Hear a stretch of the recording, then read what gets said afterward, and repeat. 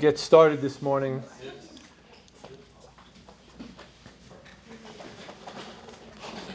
We'll go ahead and begin with prayer.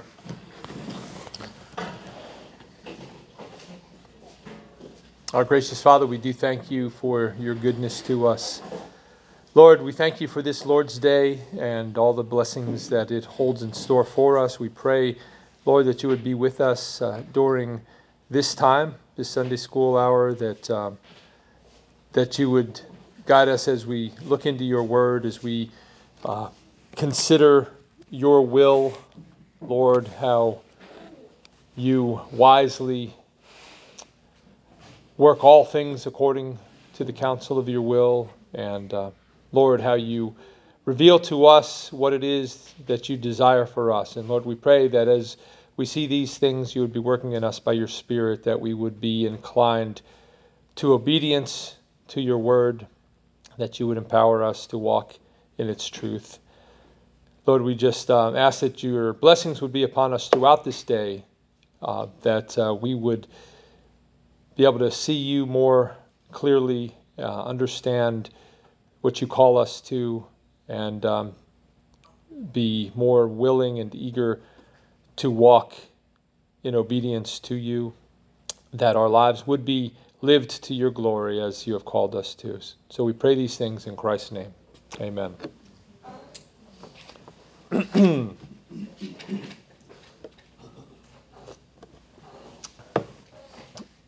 In his book, Just Do Something, Kevin DeYoung relates the following story. The headline reads, "Man 91 dies waiting for the will of God." Dateline, Tupelo, Mississippi. Walter Houston, described by family members as a devoted Christian, died Monday after waiting 70 years for God to give him clear direction about what to do with his life. Quote, "He hung around the house and prayed a lot, but just never got that confirmation," his wife Ruby says. "Sometimes he thought he heard God's voice, but then he wouldn't be sure, and he'd start the process all over again." Houston, she says, never really figured out what his life was about, but felt content to pray continuously about what he might do for the Lord. Whenever he was about to take action, he would pull back, quote, because he didn't want to disappoint God or go against him in any way. Ruby says, he was very sensitive to always remaining in God's will. That was primary to him. Okay, so in case you're wondering, that's not actually a true story. It didn't appear in any paper. I'm guessing you probably figured that out, as ridiculous as it is. But perhaps this illustration is a little closer to how some engage in decision-making than we would like to think. Think about this line. He was very sensitive to always remaining in God's will. What exactly does that mean? How do we know what God's will is? How do you know if you're in it or when you step out of it? What happens when you fall out of it? Well, that's what we're going to talk about today. What is God's will, and what relevance does it have for how we make decisions? So last week, Pastor Desmond talked about God's sovereignty. Today, we're going to get into the question of his will, and we'll start by answering this basic question: what is the will of God? And then apply that to the decisions that we're called to make in life. Now, before we can attempt to answer the question, what is the will of God for any particular situation, we need to start by defining our terms. In the scriptures, the concept of God's will is used in a variety of contexts and doesn't always have the same meaning. Traditionally, it's been common for Christians to speak of the will of God in two ways. There is God's will of decree, and this is also called God's sovereign will, and it's largely what was covered last week. God's will of decree is what God determined before the creation of the world, what he determined would certainly come to pass. And that includes everything. God always accomplishes what he intends. And for those who love him, this is a source of great comfort and encouragement. Someone may ask, how do you know that it's God's will for you to be married to your spouse? Well, because you're married. How do you know that it's God's will for you to come to this class this morning? Because you're here. It's that simple in one respect. Everything that happens according to God's will of decree. And everything that God has decreed will invariably and infallibly come to pass. We see the comprehensive nature of his will in passages such as Ephesians 1:11. It says there, in him, that is in Christ, we have obtained an inheritance, having been predestined according to the purpose of him who works all things according to the counsel of his will. Also, Daniel 4:35, where he says, all the inhabitants of the earth are accounted as nothing, and he does according to his will among the hosts of heaven and among the inhabitants of the earth, and none can stay his hand or say to him, what have you done? And also Psalm 115, verse 3, which says, our God is in the heavens. He does all that he pleases. He does all things according to his will. From the seemingly most insignificant, as mentioned in Proverbs 16:33, where it says, the lot is cast into the lap, but its every decision is from the Lord. So from that to matters of greatest possible consequence, as we see in Acts 4:27 and 28, where it says, for truly in this city there were gathered together against your holy servant Jesus, whom you anointed, both Herod and Pontius Pilate, along with the Gentiles and the peoples of Israel, to do whatever your hand and your plan had predestined to take place. Okay, so that's God's absolute will of decree. Then secondly, we can speak of God's will when we can speak of it as God's will of command. And we see these two wills side by side in Deuteronomy 29:29, which says, the secret things belong to the Lord our God, but the things that are revealed belong to us and to our children forever, that we may do all the words of this law. We don't know God's will of decree, everything that will happen, but we do know his commands, and it is God's will that we obey them. That is our responsibility. We read in 1 Thessalonians 4:3, where Paul says, this is the will of God, your sanctification, that you abstain from sexual immorality, and it continues. So we see that God's will here is that we be sanctified. So when you ask the question, what is God's will, it's important to be clear as to what exactly you mean. If you mean what is God's will of decree, then you're essentially saying, what is the future? And that's not something that God has determined to make known to us. In fact, in James chapter 4, he rebukes those who presume to know the future. That's God's province, not ours. But then, if what you mean is what is God's will of command, then the answer is pretty clear. What do the scriptures say? As Paul writes in 1 Timothy 3:16, the scriptures are profitable for teaching, for reproof, for correction, and for training in righteousness. They provide what we need to be complete and equipped for every good work. The Bible gives us the whole counsel of God's will for how we are to live. Now you might be thinking that these theological distinctions are well and good, but I just want to know if it's God's will for me to buy this house or take this job or to marry this person or not. Now, here's how one author addresses that question. He says, if we ask, how can I know the will of God? We may be asking the wrong question.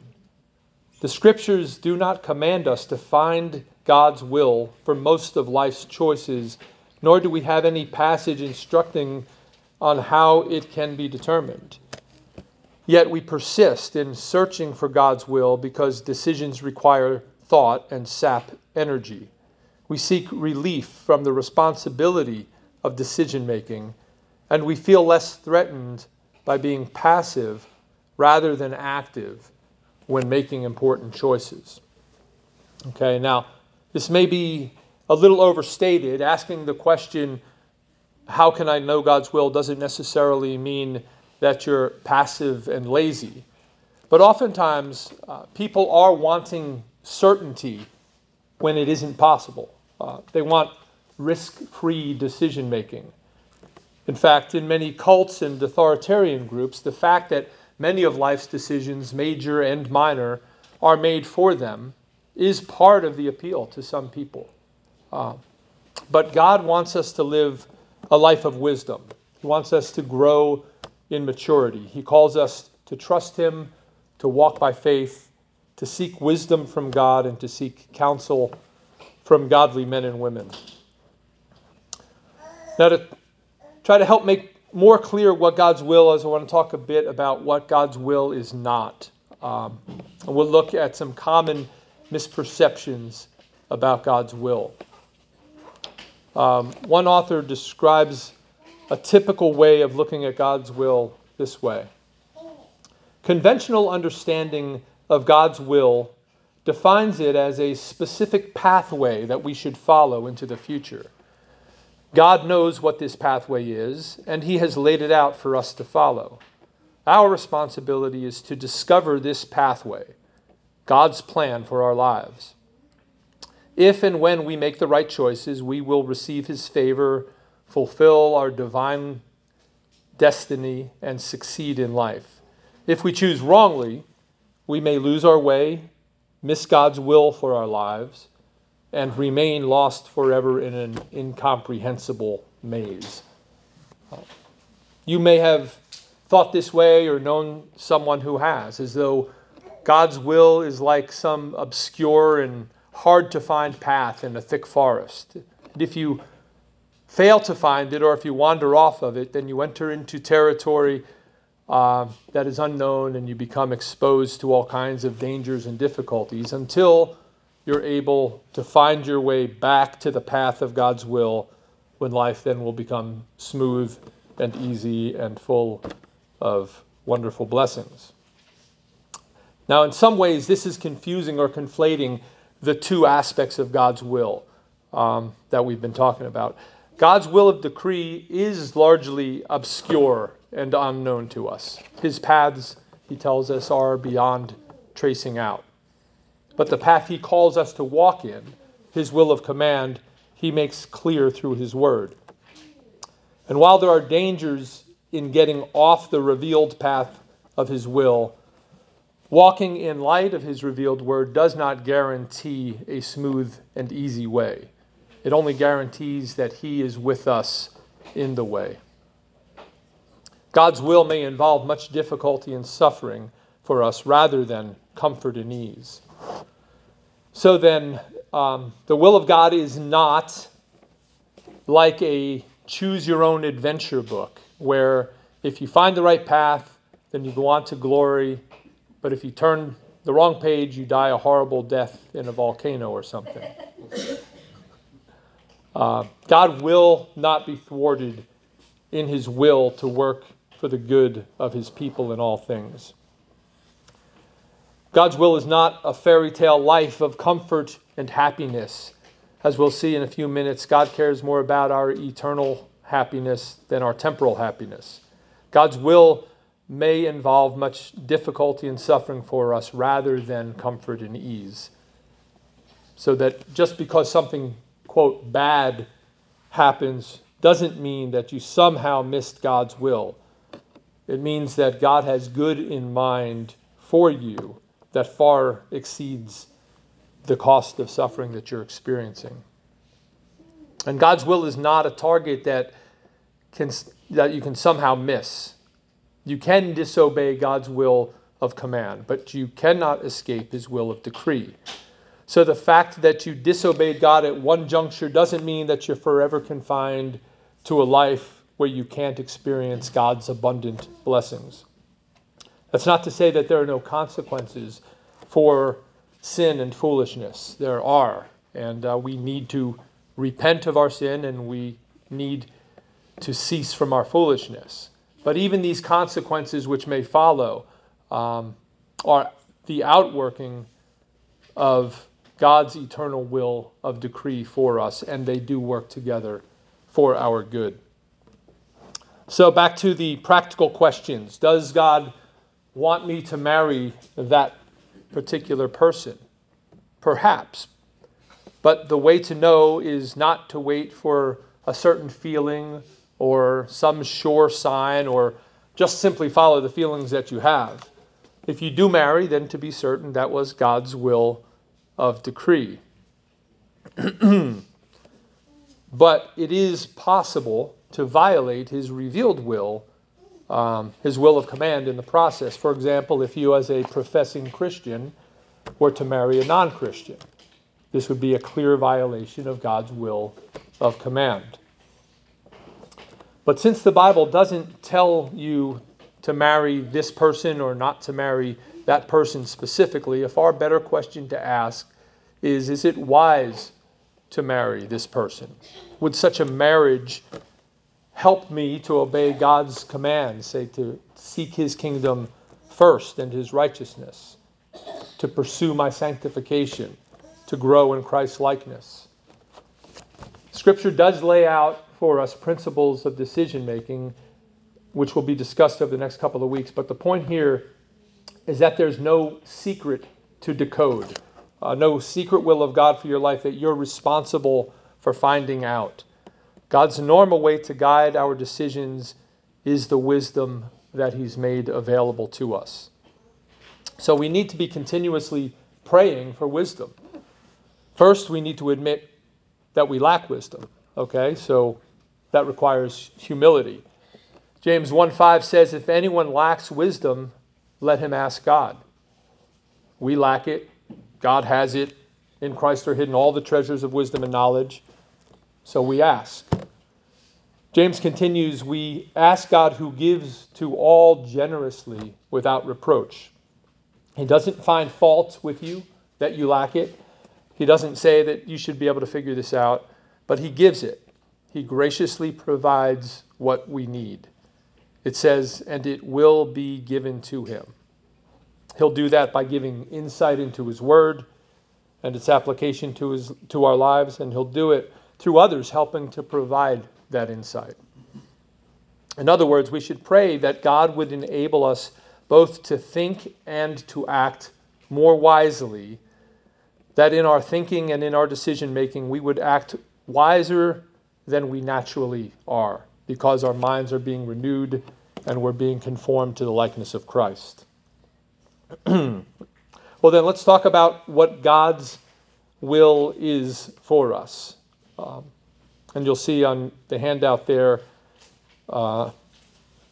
letter A, his will is that we obey. In John 14:21, Jesus says, whoever has my commandments and keeps them, he it is who loves me. Jesus here is obviously speaking about God's revealed will of command. Whoever has my commandments and keeps them. God has revealed his will and he commands that we obey him. So what are the implications of this for our decision making? I want us to see two things here.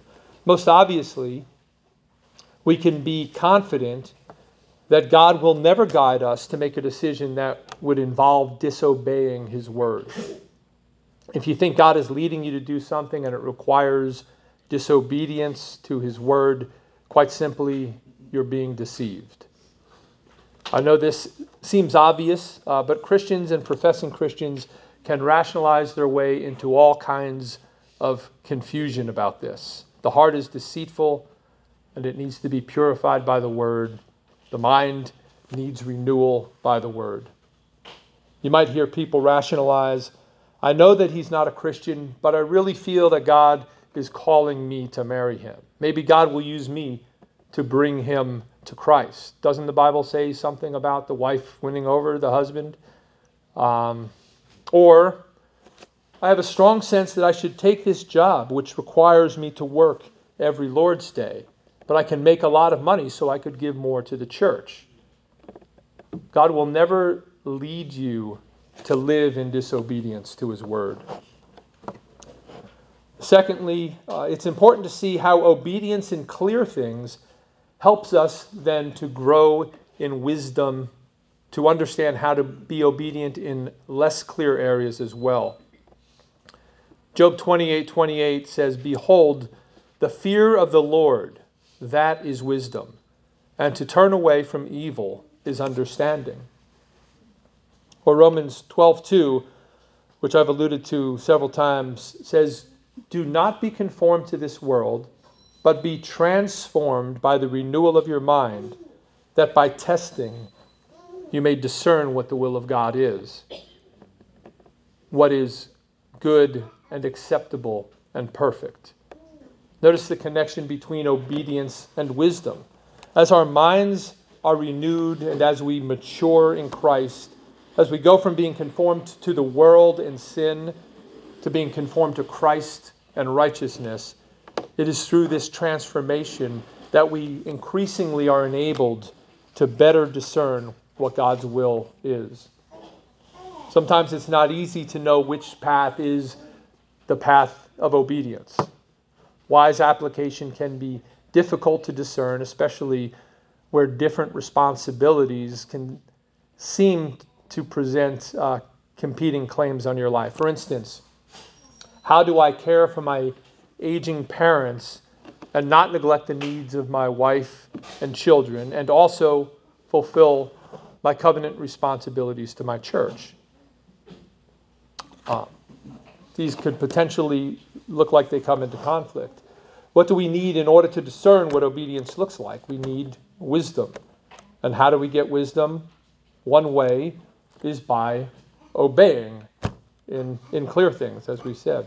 Obey God in the areas that you can see clearly, and he will give you wisdom to discern how best to obey in areas that appear less clear.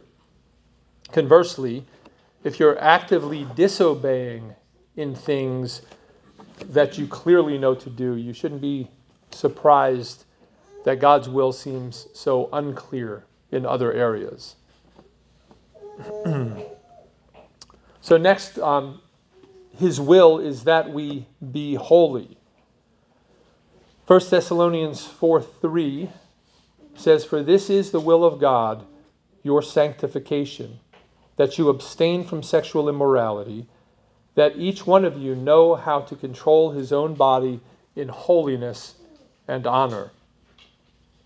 So is this referring to God's will of decree or his will of command? Really, it refers to both here. God commands us to be sanctified, to be holy, which corresponds to his will that we obey. But he also decrees that those who are in Christ are sanctified, are being sanctified, and will be sanctified. Philippians 2, verses 12 to 13 says, Therefore, my beloved, as you have always obeyed, so now, not only as in my presence, but much more in my absence, work out your own salvation with fear and trembling. And so here is a will of command that we work out our salvation, and that we live lives of obedience. And then he says, For it is God who works in you, both to will and to work for his good pleasure. He is working that out in your life according to his decree. So according to God's decree and by virtue of the nature of true conversion and the role in the work of the Holy Spirit, if you are a Christian, you will be made holy. That work won't be completed in this life, but progress will be made in this life. So if you see no fruit of holiness in this life, you have good cause to question whether you are really in the faith. And it's appropriate to examine yourself in light of that. If you see no fruit of holiness, no growth, it's a legitimate question, because God will sanctify and does sanctify his people. But if sanctification is God's will for his people, explicitly stated here, and then why does so much discussion about, quote, finding God's will focus not on our sanctification or on our holiness, but on things that we see as more practical concerns, things like who you should marry or where you should retire or what job you should pursue? The fact is, God is not so much concerned about giving us predetermined answers to our pragmatic, even if honest, concerns. Rather, he's concerned about making us holy people, people whose decisions reflect godly spiritual priorities and concerns, which are grounded in the knowledge and love of God and his word, and a desire to glorify Christ and to walk in the Spirit. People, that is, who have been crucified with Christ to this world and the world to them. It's Galatians 2:20 and 6:14. And who by the Spirit are putting to death the deeds of the flesh. So perhaps our misplaced concern about finding God's will means we've done a poor job of assessing what decisions really are important. Going back to Kevin DeYoung again, here's how he puts it. Most important issues for God are moral purity, theological fidelity, compassion, joy, our witness, faithfulness, hospitality, love, worship, and faith. These are his big concerns. The problem is that we tend to focus most of our attention on everything else. We obsess over the things that God has not mentioned and may never mention, while by contrast we spend little time on all the things that God has already revealed to us in the Bible. God is glorified in us as our work reflects his work. That is, we are his workmanship, created in Christ for good works, which God has prepared beforehand that we should walk in them. And he works in us both to will and to work for his good pleasure. So what you do for work may not be nearly as important in his assessment as how you do it. Who you marry may not be nearly as important as how you live out that marriage. Where you retire may not be nearly as important as how you live out your retirement. If we consistently sought to align our thinking and our decision-making to the will of God that he's revealed to us in his word, then we would find ourselves far less concerned about the things that this world is so concerned about. Now, in light of this, consider Romans 8:28, and we can see what is central to God's will and purpose for us. And there it says, "And we know that for those who love God, all things work together for good, for those who are called according to his purpose. For those whom he foreknew, he also predestined to be conformed to the image of his Son, in order that he might be the firstborn among many brothers." God is working for the good of those who love him in all things. If we're not seeing this, if we're going through some trial and can't see how any good can come of it. It may be that our concept of good is informed more by the world than by God's word. If we tend to understand good as comfort, ease, pleasure, and prosperity, then we will think that God is failing to work for our good in many circumstances. But in verse 29, we see what it means that God works all things for the good of those who love him. What God intends as our good is our being conformed to the likeness of Christ. When we understand this, it changes our perspective and our expectations on the Christian life. It changes how we think about things like suffering and blessing and sacrifice, and it resets our priorities, desires, and goals. So often when people talk about not wanting to miss God's will for their lives, they have in mind a life free from pain and discomfort, a life in which they make the right choice every time, that if they make the right choice every time, then they will be in God's will and their lives will go along smoothly. But that could not be farther from the truth. Not only is that kind of life not promised by God, regardless of what some religious hucksters might say, but it completely misses the purpose of God for us, the good he intends and does work in the lives of his people. As we talked about, his purposes for our good are often brought about through trial, through suffering, through loss. When we face trials of every kind, we need not fear that we're being punished for missing God's will for our lives because of some mistake we made or sin that we committed. If God is sovereign and his purposes cannot be thwarted, then he can and does use even our bad decisions, even our sin, to bring about his purposes to make us like Christ. His discipline corrects us, and the conviction of the Holy Spirit works transformation in us. Again, this is God's will for you according to 1 Thessalonians 4:3, that you be sanctified, that you be holy.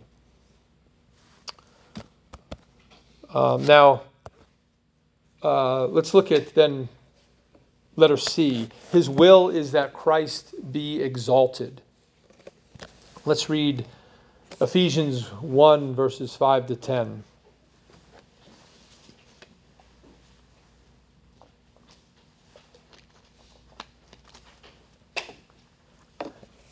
It says, he predestined us for adoption as sons through Jesus Christ, according to the purpose of his will, to the praise of his glorious grace, which he has blessed us, with which he has blessed us in the beloved.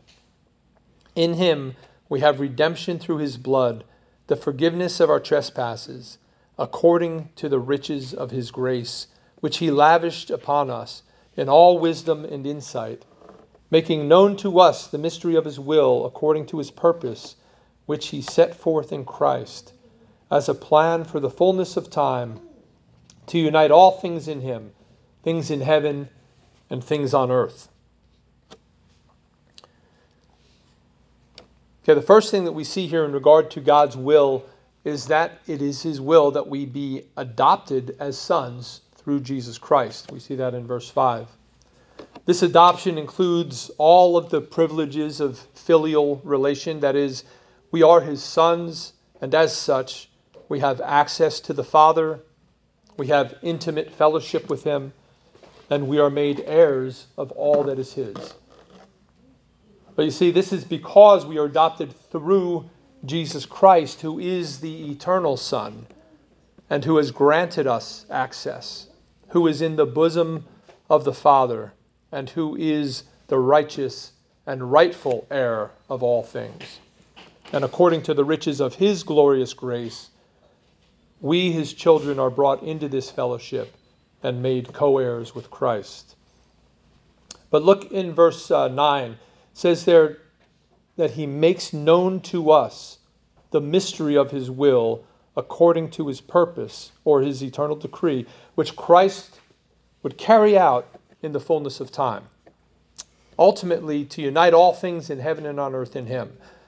So this purpose is centered in Christ, it is accomplished by Christ, and it is to the glory and the exaltation of Christ. God's will, according to his eternal decree, is that Christ be exalted above all, and that all things would be united under him.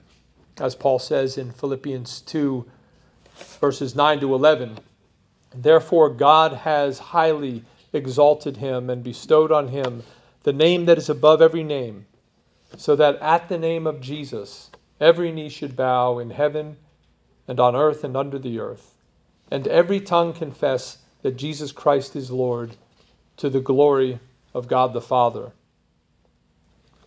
So what implications does this have for our decision making? Namely, that we align it always with God's will, which he has now made known to us. We want our acts of decision making to consciously and deliberately seek what we know God is always seeking, namely his glory, the exaltation of Christ in all things, and specifically in our lives. As Paul says, whether by life or by death. This is our purpose for which we were created and redeemed, to glorify God and to enjoy him forever. And so as we think through Christian decision making, we want to seek to align every decision we make with God's great purpose to bring all things in heaven and on earth together under the exalted Christ.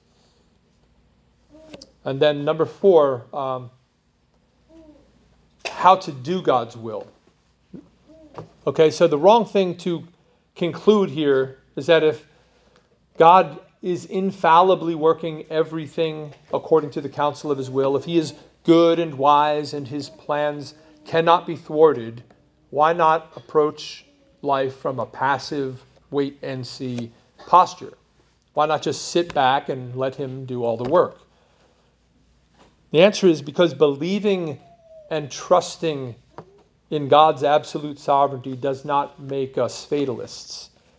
And this is precisely because God enters into covenantal, personal relationship with us to lead us in the way that we should go. And he has revealed that way through his word. And he illumines it to us by his Spirit.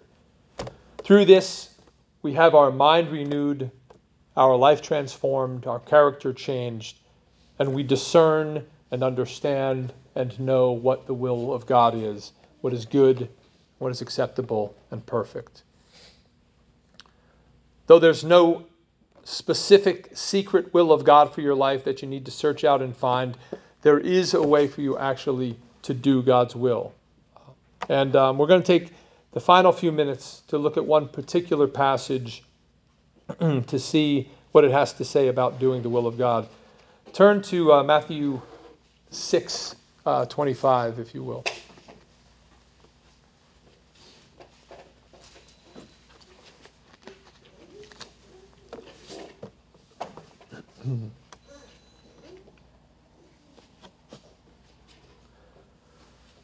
Jesus says, therefore I tell you, do not be anxious about your life, what you will eat or what you will drink, nor about your body, what you will put on. Is not life more than food, and the body more than clothing? Look at the birds of the air. They neither sow nor reap, nor gather into barns, and yet your heavenly Father feeds them. Are you not of more value than they? I want us to see what Jesus says here about worry and anxiety. If you look down at verse 30, he attributes worry and anxiety to a lack of faith. He says, "O you of little faith." Jesus shows us that worry is a spiritual issue that must be overcome by faith. We need to believe that whatever troubles come at us today, that God gives grace and has mercy for us to face them. He will provide all things according to our needs. He always has. In his faithfulness to his people, God has both led them through and delivered them from many weighty trials. He led the Israelites through the sea on dry ground. He provided for them in the wilderness. He gave them manna from heaven. He gave them water from a rock. And in the fullness of time, he sent his Son into the world to die and to pay the penalty for our sin. He raised him from death and seated him on his throne at his right hand. He ever lives to intercede for us. We can go to him freely and find grace to help in a time of need. He is faithful to his covenant and to his people, and he will not fail you in your time of need. He has given us everything that we need for life and godliness. We need to, therefore, continuously seek to grow in all of his graces. God's way is not to show us the future, but instead to cause us to come to him continuously in true dependence and in trusting obedience. So how do we do God's will? We trust him for the future. And by faith, we pursue the wisdom that he's made available to us through his word, prayer, and godly counsel, in order to make the best decisions we can, the most godly decisions we can, those which are aimed at God's glory and our sanctification, which is our good, that Christ would be exalted in our lives. Or as Jesus puts it here in Matthew 6, verse 33, seek first the kingdom of God and his righteousness. Knowing the will of God has nothing to do with trying to listen for the voice of God or to interpret signs or dreams or subjective feelings.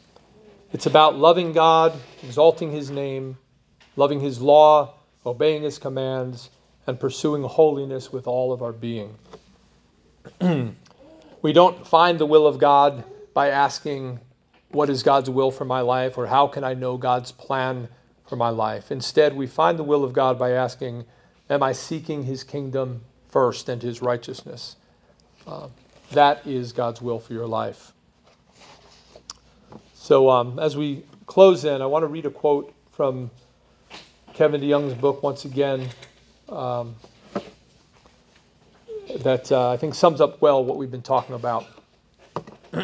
He says, simply put, God's will is your growth in Christ's likeness.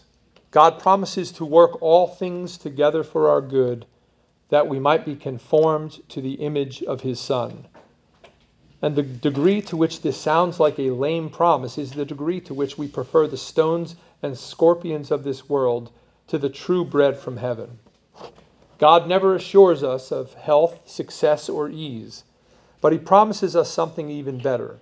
He promises to make us loving, pure, and humble like Christ. In short, God's will is that you and I get happy and holy in Jesus.